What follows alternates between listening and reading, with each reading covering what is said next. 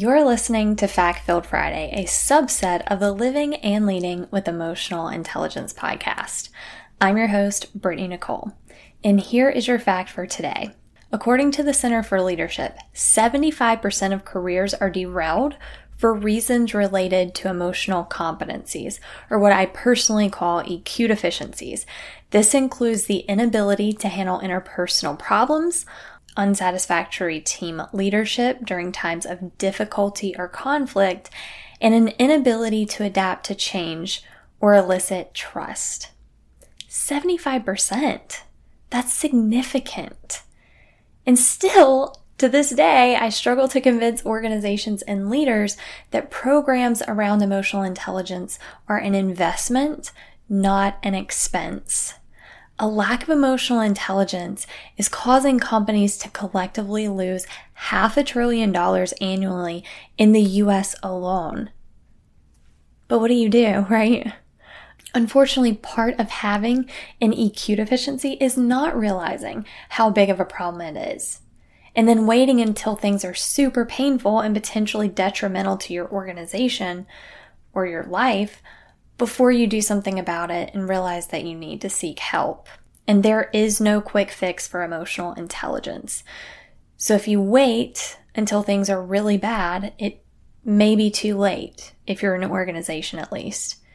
Here's just one example. A friend of mine just left a team that he had been with for the past 8 years due to poor management. And not because the manager was hateful or rigid, quite the opposite. This manager cared more about being liked by the team than holding them accountable. In addition, this manager voluntarily took on more responsibility and projects than her and her team could handle. And this put undue pressure on the team and caused them to miss a multitude of deadlines. There was also a lack of integrity with how she instructed them to do their job. So they looked better. There was also a lack of integrity with how she instructed them to do their job so that they would look better on paper. That being said, my friend could see the writing on the wall, so he got out of there before pretty much the team imploded on itself. Now just imagine, this is one person putting the entire organization at risk because of their lack of emotional intelligence. All it takes is one person to pull you under, to pull the entire organization under. So if you are a leader in an organization or a business owner and you see behavior that is jeopardizing your business, are you really going to take that risk of a lawsuit, settlement, brand integrity, loss of your top talent, or potentially millions of dollars because you don't want to spend several thousand to solve your people problems?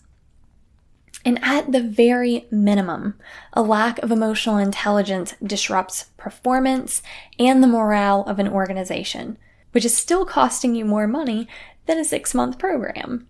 So if the fact for today has triggered something in you and you want to learn more about how emotional intelligence might help you, your team, or your organization, I offer complimentary consultations, which you can find the link to in the show notes for today.